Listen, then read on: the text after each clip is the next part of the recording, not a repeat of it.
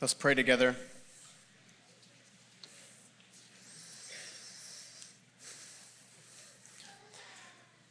Father, who is a God like you who not only sends your Son to redeem rebels, but gives your revealed word that we might know you?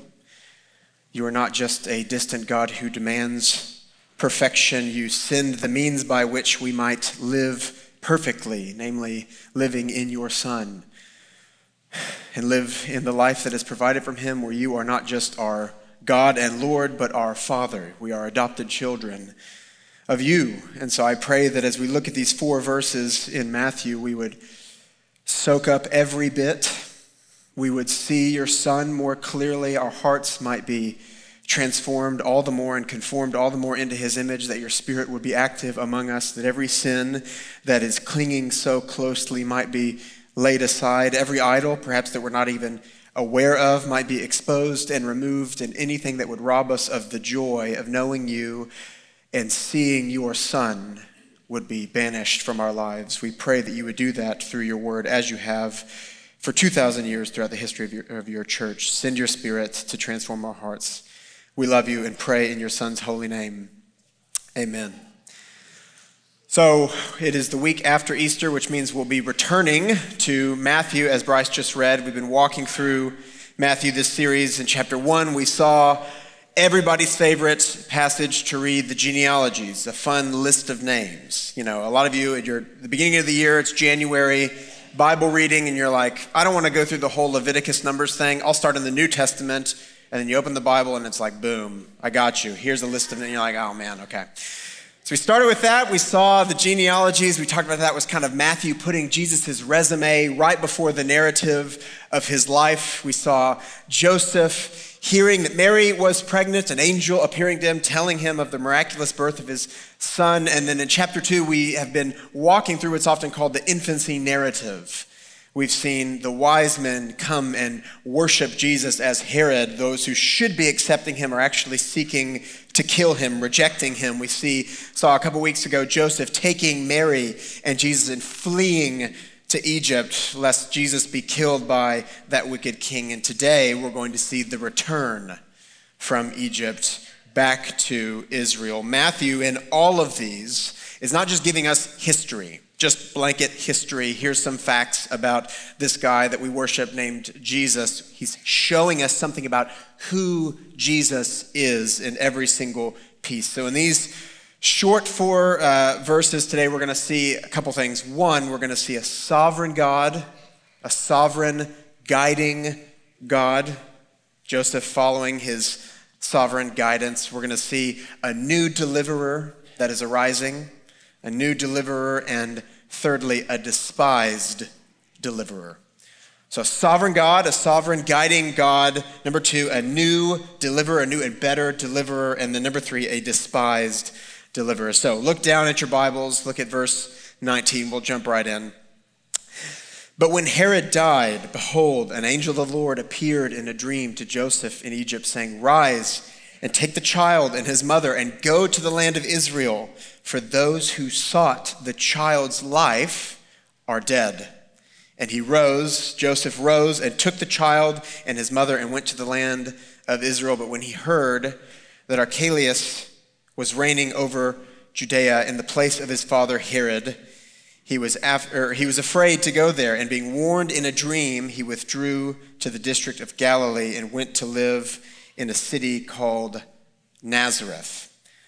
So the first thing we see as we've been following this narrative, again, we've broken this up, but you're meant to read, this whole book, right? We have the whole chapter 2 as a whole. They fled, and the first thing we see in this passage is the one they're fleeing from has died. Ding dong, the witch is dead, okay? Herod's dead, and so now an angel is showing up in verse 19 telling Joseph, Rise, go back, take the child and his mother, go to the land of Israel. The one who was seeking the child's life, he's dead. The one who sought the child's life is dead. So in verse 13, if you remember, a couple weeks ago, the angel told Joseph almost the exact same thing. When he told him to get up and flee, he said, get up, flee, and wait until I tell you. Okay, Joseph told, just go to Egypt, and then I'll bring word to you. And so here is the telling. Here is the angel coming back, and we see almost the exact same wording in verse 13. So if you look at verse 13 in your Bibles, the angel says, "Rise, take the child and his mother, flee to Egypt." And here in verse 20, almost the exact same. "Rise, take the child and his mother, and go to the land of Israel." So identical commands, and then we see almost the same wording again in Joseph's obedience. So look down at verse 14 in your Bibles. Joseph rose, took the child and his mother by night and departed to Egypt. And then here in verse 21, he rose, took the child and his mother, and went to the land of Israel. So see identical commands and then identical obedience. He returns in kind of the same way that he flees from divine direction, God sending an angel to guide him. But then we have this twist in the story in verse 22. "But when Herod heard that Archelaus was reigning over Judea in the place of his father Herod, he was afraid to go there. And being warned in a dream, he withdrew to the district of Galilee." So here's the twist. Joseph's been perfectly obeying, and then now we see Joseph hears of this new ruler, Herod's son. Herod, the one who was seeking Jesus to kill him, is dead, but now his son is reigning in his place, and Herod fears and actually goes, instead of Judea, Bethlehem, goes to the district of Galilee. So who's this new ruler, Archelaus? He's the son of Herod the Great. So the one who we talked about a few weeks ago was crazy, tyrant, killed his wife and a few sons. Anyone who threatened his rule politically, he was bad news. He's gone, and now his son is reigning in his place, who was known as just as much of a tyrant as his father, except he was known as he's more incompetent, which is always a good thing, right? That's always what you want in your ruler. So not only is he a tyrant, he's an incompetent tyrant. Even Herod the Great was this great builder and did all these great things for Rome and for Israel, but his son is incompetent. He's actually banished a few years later to Gaul by Rome for being such a bad leader. One commentator that I read says this: he was noted for his cruelty in an age where cruelty was not hard to find. Okay, so he must have been really, really bad if he's known for his cruelty. So it's not surprising that Joseph fears to settle in his region and goes to another place. Okay, so Hitler's dead, and Stalin is reigning in his place. Okay, so not much of an improvement. Joseph decides to not go to Bethlehem, but rather to Galilee and settle in the town of Nazareth. Now, notice something. Joseph in this act is not sinning. It almost looks like, okay, he was obeying, but then he got scared and he went somewhere else. But notice what the angel had said. The angel said, "Go to Israel," the whole country. That was the command. And Galilee, where he goes, is within Israel. And then we also see it was his fearful decision was confirmed in a dream.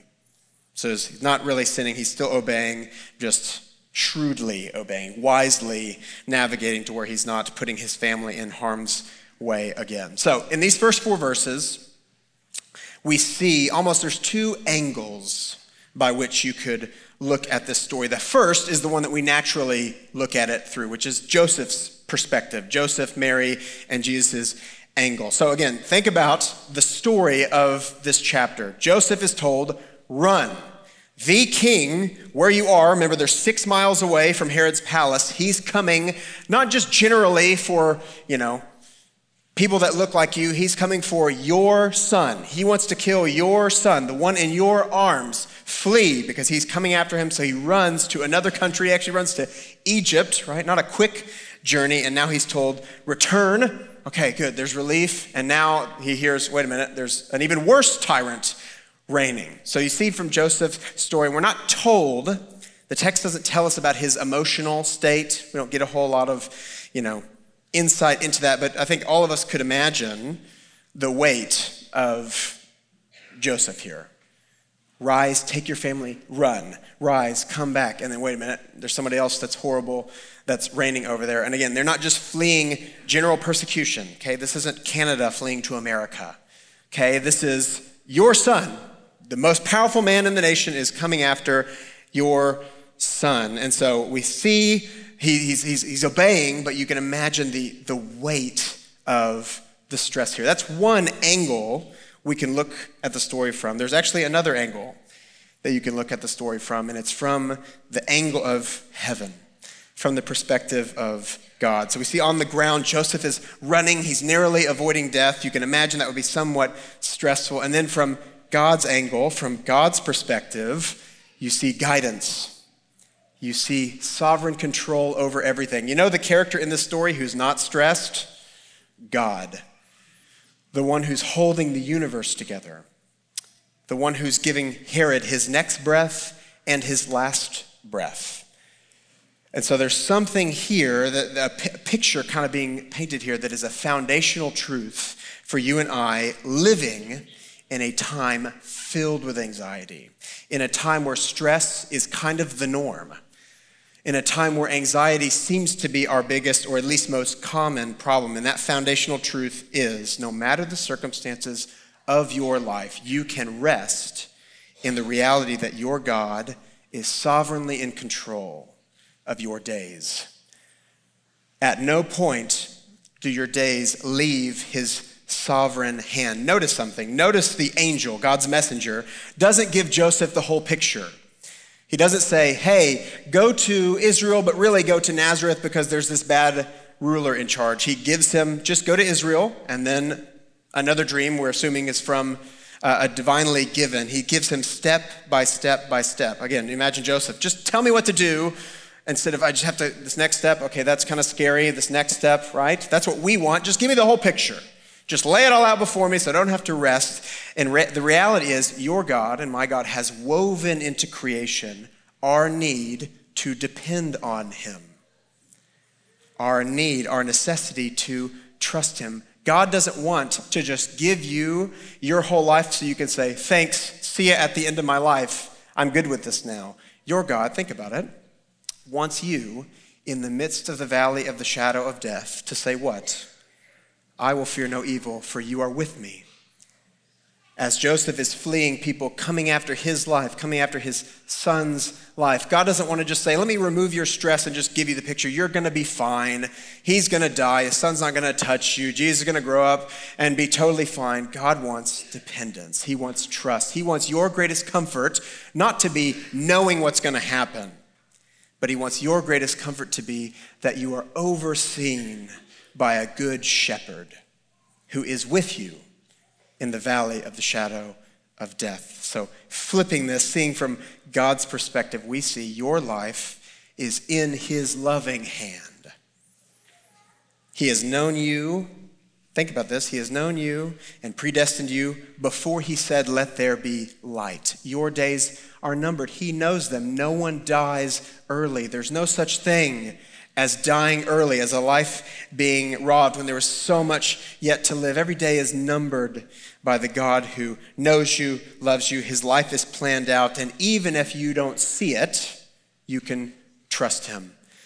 C.S. Lewis in his Chronicles of Narnia, one of the later books is called The Horse and His Boy, where Shasta, who's the boy, and his horse are going on this journey, and the goal of the book is they hear this coming invasion of Narnia, and they're going to warn Narnia, this coming invasion that's secret, that they don't know about. And all throughout the story, Shasta doesn't really know what's going on, but there's all these events where this lion is spurring them on. There's one point where they're going too slow and the lion actually chases them. So they're running from the lion. And there's one point where he's walking along a cliff and he doesn't know it, it's dark, and he just feels this strange presence keeping him just close enough away from the cliff. There's one point in the journey where he's sleeping and he hears all these terrifying things around him, but somehow they're being fought off. And at the end of the book, Shasta actually meets this lion and figures out his name is Aslan, and it's Lewis's character for Jesus, and how the whole journey, Jesus was there protecting him, guiding him, watching every step, keeping evil away from him. Shasta doesn't know it until the end. In a lot of ways, that is exactly how our life goes. We may never see in this life God's perfect plan. Do you ever think about how many wrecks have been avoided unbeknownst to you? How many things that happen throughout your day that are divinely orchestrated that save your life, and you'll never know it until the end of your life, and you'll see. Here, Joseph on the ground, he doesn't see, okay, God's perfectly, guiding my path. He's just obeying. He's just trusting the Lord. He even gets angels and dreams. You're not going to get that. At least I don't think so.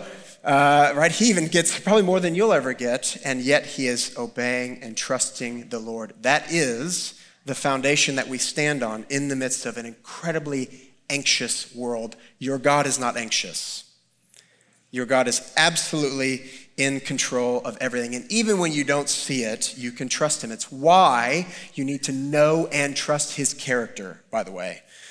Charles Spurgeon, I've said this quote before. Charles Spurgeon has this quote where he says, God is too good to be unkind, and he is too wise to be mistaken. And when we cannot trace his hand, we don't know what his plans are, when we're in that moment, we're like, how could you be in the midst of this? We must trust his heart. So all I want us to see in this first part, not all I want us to see, but the main thing I want you to see in Joseph's stressful travels as he's narrowly avoiding the death of his son, people coming after his son, is as the anxieties of the world grow, as things get worse around you, don't get more anxious. Don't mirror those who have no hope and have no peace. Rather, stand on the firm foundation that your God is in control of all of it, and actually rest. Actually breathe. As I heard Mark Dever say a few months ago, the weight of the world is on God's shoulders. Let that be something that allows you to rest. Develop the discipline when you're in the midst of all of this turmoil to zoom out from this God angle, God perspective. He is not overwhelmed. He is well aware of every piece of persecution, every bit of anxiety, every bit of stress, and he wants you to be able to say, in the midst of the valley of the shadow of death, I will fear no evil, you're with me. To have a peace that surpasses all understanding, not just in good times, but in the worst of times. Your God is in control. Let that be the foundation you stand on to fight off every bit of anxiety this world could ever throw at you. So that's the first thing we see in this from Matthew. God is absolutely sovereign as Joseph is obeying this next step that he has been given. The next thing we see is this image of a new and better deliverer. So look back at verse 19. But when Herod died, behold, an angel of the Lord appeared in a dream to Joseph in Egypt, saying, Rise and take the child and his mother and go to the land of Israel. For those who sought the child's life are dead. Now, one of the tools for interpreting the scriptures we've constantly been talking about, Jeff spent a lot of time a few weeks ago talking about it, is typology. We talked about how one of Matthew, the author of this gospel, one of his goals is to show Jesus as the true and better fulfillment of all the Old Testament promises. The Old Testament are a giant arrow pointing to Jesus. B.B. Warfield, I talked about this, I think, in our first sermon on Matthew. B.B. Warfield, the great Princeton professor, says, he gave this picture. The Old Testament is like a room with all these treasures in it, all this beautiful furniture, but it's a very dimly lit room. So as you see throughout the Old Testament, you see these promises, you see all these great hopes, but it's dimly lit, it's confusing. We don't exactly know how it's going to come about. And the New Testament, specifically Matthew, is turning on the lights and saying, Jesus, Jesus, Jesus, Jesus. It's all Jesus, right? We'll even see Jesus in stories in the Gospel of Luke say, these little summary statements where Jesus, starting with Moses throughout the prophets, explained how all the scriptures pointed to him, right? Jesus is the treasure of the Old Testament. Matthew's turning on the lights of the dimly lit room and pointing to Jesus. So we've seen scriptures where Matthew already, where he specifically points to prophecies and says, this is about Jesus. So we saw in Matthew 1, 22 through 23. This took place to fulfill what the Lord had spoken by the prophets. Behold, the virgin shall conceive and bear a son, and they shall call his name Emmanuel. So Matthew's saying in chapter 1, Isaiah said this in the dimly lit room. We didn't know really what that was talking about. Lights on, Jesus. Okay, you see that? So there's specific prophecies, but the main way Matthew is going to be turning on the lights is through what's called typology. Again, Jeff talked about this a few weeks ago. Typology is where someone or something or some event or some pattern in the Old Testament anticipates or kind of prefigures a greater fulfillment in Jesus. And this is intentional. This is intentionally done by the Spirit inspiring the authors and the authors being aware of it as well. So typology, different than allegory. Allegory is where, it's not that it's unbiblical, but it's Sometimes we get ourselves into trouble. It's where you kind of find Jesus under every rock. So you have the story of Elijah or Elisha when people are making fun of him because he's bald, or these kids are, and he summons these two bears that come and kill the kids. And then the story moves on. You're like, this would be, prime Sunday school lesson, right? Don't make fun of bald people. People would look at that story and say, the two bears is Jesus in the spirit, and the kids are sin, and they're coming, you're just trying to find Jesus under every rock. That's not typology. Typology is looking at patterns, people, and events, specifically inspired by the Spirit in the authors of the Scripture that ultimately point to Jesus. To summarize, the great doctor theologian who is among us every week, Jeffrey Ashley, he said this a couple weeks ago: typology is when you see a relationship between the Old Testament and Jesus that is not a coincidence, but rather providential. Okay, Robert Jeffrey Ashley III, Esquire, said that a few weeks ago. So, all that to say, Matthew is doing that, and he's doing it on purpose. He knows what he's doing. So we've seen this picture. Jesus is the greater Israel. We saw a few weeks ago, out of Egypt I called my son. Matthew highlights they flee to Egypt to show Jesus coming out of Egypt. Who else comes out of Egypt but Israel? And he's going to be the greater Israel who doesn't worship the golden calf at the bottom of the mountain, but rather perfectly follows the law. Right? Jesus is going to succeed where Israel failed. And so here in verse 19, he's doing this as well. So look one more time, verse 19. When Herod died, behold, the angel of the Lord appeared in a dream to Joseph in Egypt, saying, rise, take the child and his mother, and go to the land of Israel. Here it is. For those who sought the child's life are dead. And you're like, okay, I don't get it. Isn't he just recording facts? Well, Matthew, again, is expecting his audience to know the Old Testament. And this wording here, as we'll see in just a second, is meant to make your antenna fly up. Wait a minute. I've heard that before. Where have I heard that before? Exodus 4:19, right after the burning bush, where Moses goes and God says, I've heard the cries of my people in Egypt. Go, tell Pharaoh, let them go, let them worship me in the wilderness. And then he says this, notice the wording here. And the Lord said to Moses in Midian, go back to Egypt, for all the men who are seeking your life are dead. You see the parallel there. Those seeking the child's life are dead. Same to Moses. All those seeking your life are dead. Again, now, remember, all of chapter 2, what have we seen so far? Jesus shows up in the story, and that makes a king very nervous. And the king, as a result, kills all the firstborn boys 2 and under to try and eliminate Jesus, and Jesus miraculously escapes. Does that sound familiar? Israel's presence makes a king very nervous. And so the king, to stomp out any threat, kills every boy 2 years and under, and there's one boy who miraculously escapes. And here we see, again, that same wording in Exodus 4, Matthew showing this parallel, those who seek the child's life are dead. What's Matthew getting at here? Jesus is not just the new and better Israel, as we saw earlier and we'll continue to see. Jesus is the new and better Moses.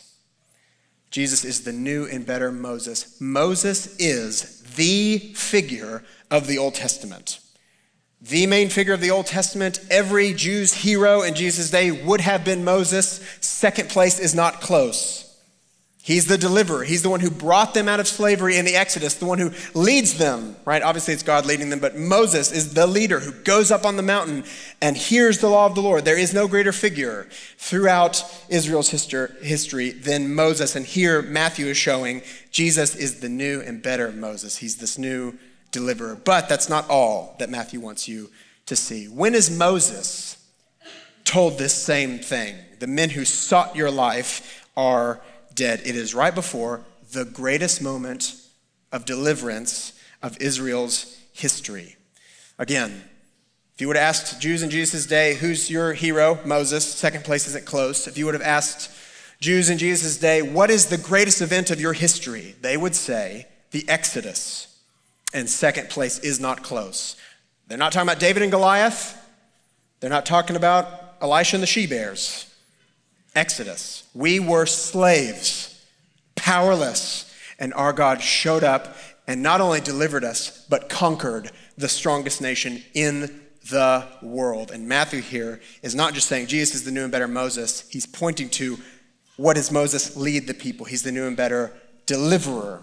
A second Exodus is coming. In fact, Moses prophesied in Deuteronomy 18, "The Lord your God will raise up for you a prophet like me from among you, from your brothers, and it is to him that you shall listen." And if you know your New Testament, Hebrews is going to spend a lot of time showing how Jesus is the new and better Moses. A greater deliverer is coming in Jesus, and a greater deliverance will come through Jesus. That's what Matthew is drawing on here. Now, here's the question. As we keep reading Matthew, that's going to be in everybody's mind that Jesus encounters as they begin to think this guy might be the Messiah. This guy might be the deliverer that we've been waiting for, the new and greater Moses, the prophet that Moses promised would show up like me that we should listen to. Here's the key question. What or who is he going to deliver us from? Who is this deliverer going to deliver us from? And let me go ahead and just tell you what's in everybody's mind. Rome. Our outside external oppressors. That is what's in everybody's mind. So keep that question in your mind. Who is he going to deliver us from? And as we look to this final section, he's not just the new deliverer, he is a despised deliverer. A despised deliverer. Look at verse 23. "And he went and lived in the city called Nazareth, so that what was spoken by the prophets might be fulfilled, that he would be called a Nazarene." So there's the end of the journey. All of chapter 2 has been this long journey. It ends not in Bethlehem, not in Jerusalem, but in Nazareth. Nazareth, in Jesus' day, first of all, it's almost certainly Mary and Joseph's home where they lived before they go to Bethlehem. You see in Luke 1 and 2, when the angel appears to Mary, it's in Nazareth. Claudia and I actually, when we were in Israel a few years ago, we were in the church. There's a church built on every site. And so we were in the church that's supposedly built on the site where the angel appeared to Mary, so in Nazareth. And I kissed her in a holy place, and we were severely chastised by the people running the church, because God, if we know anything about God, it's that he does not like marital intimacy. So, especially in his presence. And so, yeah, we got in trouble. So it's almost certainly where they're from. It's where they settle here at the end of this story of them running around. But here is the big question of really this whole passage, this prophecy here at the end that Matthew is talking about. They settle in Nazareth so that what was spoken by the prophets might be fulfilled, that he would be called a Nazarene. Now, here's where some of the problems start to show up and where some of the atheists start to fist pump. They start to say, error in the Bible, error in the Bible. So, first of all, if you know the story of Samson, the Nazirite vow, all that stuff, that is not this. Okay, Nazirite vow and Nazareth have nothing to do with each other. They're spelled differently. They're different words. So take that out of your mind. But if you know your Old Testament, you will know that no prophecy about the Messiah being called a Nazarene exists. At no point does any prophet say, and he shall be called the Nazarene. In fact, the town of Nazareth is mentioned 0 places in the Old Testament. So, our faith is futile. Let's close in prayer, and we will. What's Matthew doing? There is no prophecy, so this isn't like a virgin will conceive and bear a son. There's no prophecy like that, and there's no mention even of Nazareth in the Old Testament. So what is Matthew getting at? What's happening here? So notice a few things. First of all, this prophecy, whatever Matthew's talking about here, is different than what he's said before. Again, in Matthew 1:22, all this took place to fulfill what was spoken by the prophet. Behold, a virgin will conceive and bear a son. So that is a specific quote. Isaiah 7:14, Matthew is quoting and saying, prophecy, Jesus. Okay, so that's not this. We don't have a specific quote or something like that. And he says prophets, plural. What's happening here? So it's different than what's happened before. So think for a second. What do we see with Old Testament prophecy pointing towards the Messiah? What are the different types of things we see? What are the categories? We see, first of all, specific details. prophesied about him, like the virgin birth, like he will be born in Bethlehem. We saw that in Micah, like he will be from David's descendants. David would have a son that would reign forever. He would be the Messiah king who would reign forever. So we see specific details. Secondly, we see these kind of future hopes that will happen through the Messiah. So we see that when this Messiah comes, he will bring in the perfect eternal kingdom, this kingdom of justice and peace, and babies will play with snakes because there's no more hostility, and all these future things that we're like, okay, it makes me a little uneasy, but I'll trust God, right? The wolf will lie down with the lamb, hugging, right? And all the beautiful paintings we see in Mardel, right? We see these future hopes that will come through the Messiah. Now, in prophecies about the Messiah, what do the prophecies say about who the Messiah will be? What prophecies do we get about who the Messiah will be? We get many. Here's 3 of them that all follow the same theme. I'll just read these. But I am a worm and not a man, scorned by mankind and despised by the people. All who see me mock me, and they make their mouths at me. They wag their heads. He trusts in the Lord. Let him deliver him. Let him rescue him, for he delights in him. They say that sarcastically. Isaiah 49:7. Thus says the Lord, the Redeemer of Israel and his Holy One, to the one deeply despised, abhorred by the nation, the servant of rulers. Kings shall see and arise, princes, and they shall prostrate themselves, because the Lord who is faithful, the Holy One of Israel, has chosen you, this one who is despised, deeply despised and abhorred by the nation. And then one we know the best, Isaiah 53. He had no form of majesty that we should look at him, no beauty that we should desire him. He was despised and rejected by men, a man of sorrows and acquainted with grief.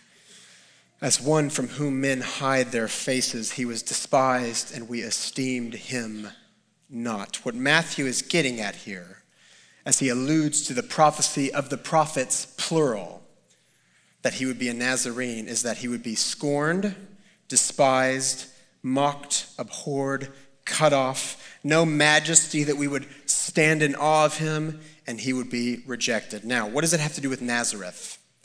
What does that have to do with Nazareth? You have to understand the town of Nazareth was extremely unimportant. It probably had a population of around 200-ish. Again, there's no mention of it in the Old Testament. No historians mention it. Josephus doesn't mention it. In fact, the only information we get about the town of Nazareth in all the Bible is bad. So John 1:45, Philip found Nathanael and said to him, "We have found him whom Moses and the law and the prophets wrote, Jesus of Nazareth, the son of Joseph." And Nathanael said to him, "Can anything good come out of Nazareth?"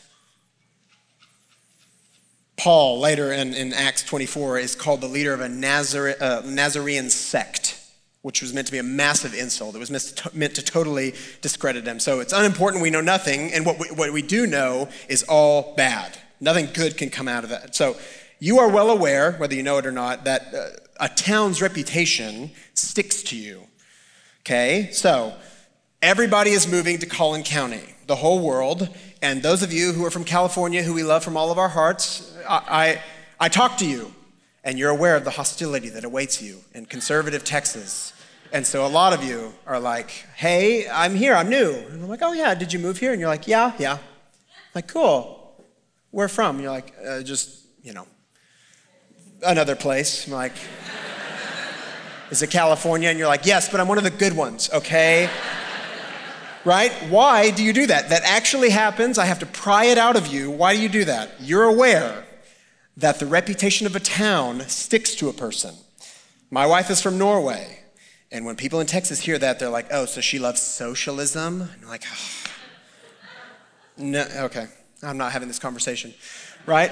When I went to Australia, everyone there thought I rode a horse everywhere that I went, and that some guy named JR died a couple of years ago, and I have no idea what they're talking about because I'm 30, not 60.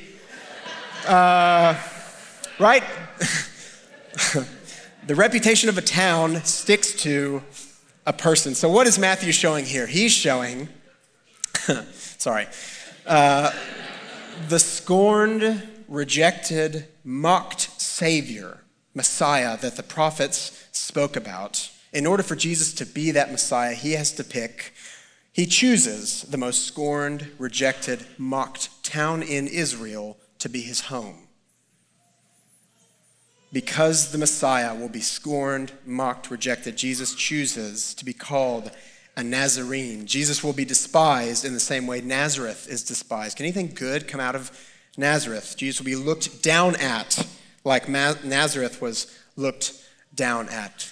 Or to quote John 1, 9 through 11, the true light, which gives light to everyone, the God of the universe, the eternal God of the universe who spoke creation into being and is holding creation into being. All things were created by him, for him. The true light, which gives light to everyone, was coming into the world, and he was in the world, and the world was made through him. Yet the world did not know him. He came to his own, and his own people did not receive him. Now, remember the big question of the last section. He's this new deliverer. He's this new Moses. This new and better deliverance will come through him. Now, what is he going to deliver us from? The expectation is Rome. The new and worse Egypt is Rome. Jesus is coming to deliver us from our outside circumstances, our bad, negative oppression outside of us. That's the expectation. And here we see who he will actually be. A despised deliverer. I live in Irwin Farms, North McKinney, and we have this water tower right by our house. And for the past 9 months, they've been painting it. And so it's like a really weird, long process where it looks like a Lord of the Rings tower. They're putting spikes on it, and then they hang this drape over it, and then they're painting it. And I'm like, oh my gosh. This has got to be one of the newest water towers in all of McKinney. I don't know why they would just repaint it. Surely maybe there's a new design. Maybe they're going to put a dragon on the side. I don't know. And so they paint it, and they've been painting it for months and months and months. And then they'll lower it, and we see oh, okay, they painted it all this weird gray, skin tan color. And then they put it back up, and we're like, oh, what's coming next? And then they finished, and it was the same. It was the exact same, except they made the font uglier. And so at that point I thought, McKinney needs more crime. We don't have enough. We've got too much time on our hands. We're like, that newest water tower looks like it could be touched up for 9 months. We're like, okay. Now, my expectations, I could see it from my backyard. I've just been waiting. What's it gonna be? Surely it's gonna be better, than the weird unique by nature slogan that makes no sense. And it's not. In fact, it was worse. Now, that is what we're going to see over and over and over and over again as people encounter Jesus and begin to think he must be the Messiah. And then, wait a minute, he's from Nazareth. He's from Nazareth. It's not what there's this high expectations, but it's worse. It's way worse than what we were expected. We see it probably most famously in Peter. Who do you say that I am? Jesus asked his disciples, and Peter stands up. You're the Christ. You're the Son of the living God. And Jesus says, that's exactly right. And I'm going to die. I'll be delivered over to Rome, and I'll be killed. And what does Peter do? Pulls him aside and rebukes him. Why? Because in Peter's mind, no, you've got that backwards. You destroy Rome. Rome doesn't destroy you. And Jesus says, get behind me, Satan. You've got man's values. You're seeing as man sees, not as God sees. Everyone's expectations are going to be off because everyone's definition of power, of deliverance, of might, everyone's values are totally warped, totally upside down. Jesus isn't coming to make the proud prouder by just removing their external circumstances. Jesus is here to deliver you from a far, far, far worse enemy than Rome or Egypt, namely your own heart. Jesus is coming to be a deliverer, not of Rome, but of the ultimate enemy, the sin that is wrapped in your nature, that you've been born into, the devil that has kept you enslaved, death that all of us have been enslaved to since Genesis 3. He's here to crush the head of the serpent and to actually set you free, not from what's outside, but from what's inside. And because everybody has the total wrong value system, he will be despised for that. I don't need you to save me. I'm good. Just remove these people making my life worse. Man's values are totally different than what Jesus is going to come and expose. Every man, whether we believe it or not, are just like the great theologian, heretic, Ricky Bobby, who says, if you're not first, you're not first, you're last. Is that it? I haven't watched the movie in a while. If you're not first, you're last, right? We, since the beginning, the essence of sin is I am God, not God. I decide what is good and what is evil. I'm on the throne of my own heart. If I'm not first, I'm last. When Jesus is going to show up, he's going to say, you want to be first? Be last. You want to be exalted? What's the path to being exalted? Be humble. You want to fulfill the law? Don't go display your righteousness like the Pharisees. Rather, love the Lord your God with all your heart and love your neighbor as yourself. Lay your life down for other people if you want to be exalted. It's the total reverse of what everyone is expecting, of man's natural sinful value system. He's here to deliver us not by his physical might, but actually through his own death. He's going to use death to conquer death. Totally different than what everybody was expecting. So he is this new and better deliverer, but he is a despised deliverer from the self-righteous, those who think they need no savior. He's a scorned savior. Now, I want you to notice this last thing. Jesus does not leave his heavenly throne to come down to an earthly throne. He is not Jesus of Bethlehem. If he was Jesus of Bethlehem, everyone would have known, this is David's son, this is the coming king. He would have been praised. He would have been in the high courts. Everyone would have assumed he's a king like all the other worldly kings. Rather, Jesus comes all the way down to the lowest of the low. And I want you to see the love of your God in Jesus settling in Nazareth. I have a reading group with some guys in this church where we read through different kind of classics throughout church history. And we were reading Athanasius, the 4th century church father, and Athanasius paints this picture of sin. The essence of sin is orienting away from God. We're meant to look and behold God and love him in the garden, but Adam's and Eve's eyes are cast down to themselves, where their eyes look to themselves. They're the ones who are in control of everything. And so God sending his son, he has to come all the way down. Why? Because our eyes were that far down. And he has to get to where our eyes are all the way down in order to lift our eyes back up to God. And so we were discussing this, and I said, this shows how sinful man is, how absolutely warped our perspective is. They're so far down. And Zane Clemo said to me, sitting next to me, he publicly rebuked me and said, you're only focusing on the negative, and said, this actually shows how deep God's love goes.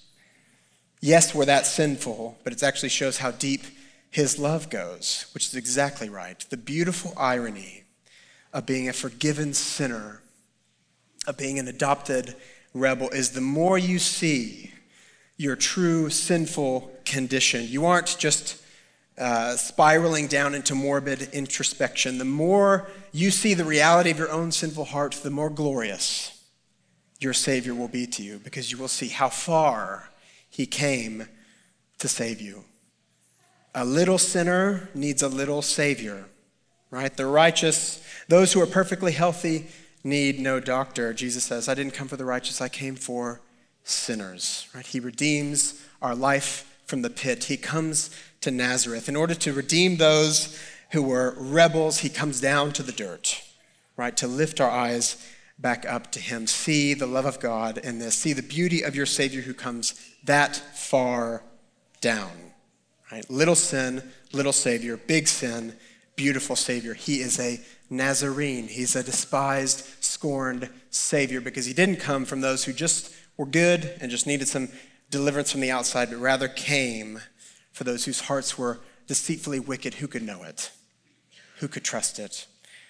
So that's our passage. That's Jesus settling in Nazareth. He's going to grow up in Nazareth. We're going to see next, we're getting to John the Baptist, our favorite fiery prophet, and Jesus is going to be an adult. So the end of the infancy narrative shows he doesn't come to the king's courts. He's born in a manger. He flees for his life. and he settles in the worst of the worst town because your Savior is a lowly Savior, a despised Savior by those who think they need no Savior. And in closing, you'll notice that this sermon, this passage, doesn't have a whole lot of practical application, right? I'm not saying, therefore, when you travel, wait for dreams and wait for angels, right? Not a whole lot of practical, things to bring about self-improvement, but that's not what sermons are about. I actually love that there's not a whole lot of practical things here, because the goal of every sermon should be to exalt Jesus Christ, who is your life, for you to see him clearer, for you to know him. Every detail of his life has infinite significance to you if he is your life. If you have died and your life is hidden with Christ in God. If you are on a date with your spouse and you're just hearing about their history, hearing about who they are and their passions, is that boring? It depends on how much you love them, on how much your life is wrapped up in them. If they're the love of your life that you will spend your whole life with, every detail should be soaked up and cherished. How much more Christ, who is your life. In him we live and move and have our being. You have died and your life is hidden with Christ in God. So, every time you read the scriptures, especially when you read the Gospels and see the life of Jesus, gaze and soak in your Savior. What is it in the story in Numbers 31 when the serpents are coming and biting everybody? I know we all skipped Numbers and went straight to the Psalms in our reading plans, but you know the story. Serpents going and biting, and what is Moses told for the deliverance? Take a bronze serpent, put him on a pole, lift him up, and those who look will be healed. Those who gaze will be delivered. Fast forward to John 3, Jesus and Nicodemus in the middle of the night.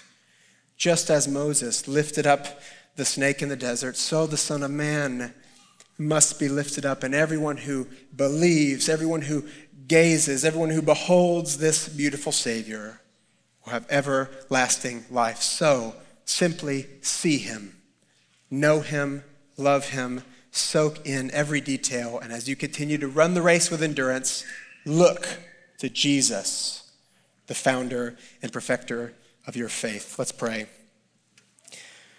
Father, we love you. We thank you that we have every detail of the travels. We thank you for every bit that you've given us so that we might be filled with life that is in your Son and in your Son alone, the way, the truth, and the life. No one comes to you, Father, except through him. So I pray that you would just, by your Spirit, develop in us the habit of not just thinking, what are the list of religious duties I must do because I'm a Christian now, but rather show us the reality that we have been brought in to know you and to know your Son by the power of your Spirit, that is eternal life, that we may know you, the one true God, and Jesus Christ, whom you have sent. We want to love him more. So many of us can't. We're distracted by so many things. Our sin is clinging closely to our heart. I just pray that you would remove that from us and we would be a people who know and love our Savior because we know that we are known by our Savior, that we love you because you first loved us. I pray that you would do that in our hearts through these short little 4 verses, Father. We love you and pray in your Son's beautiful, holy name. Amen.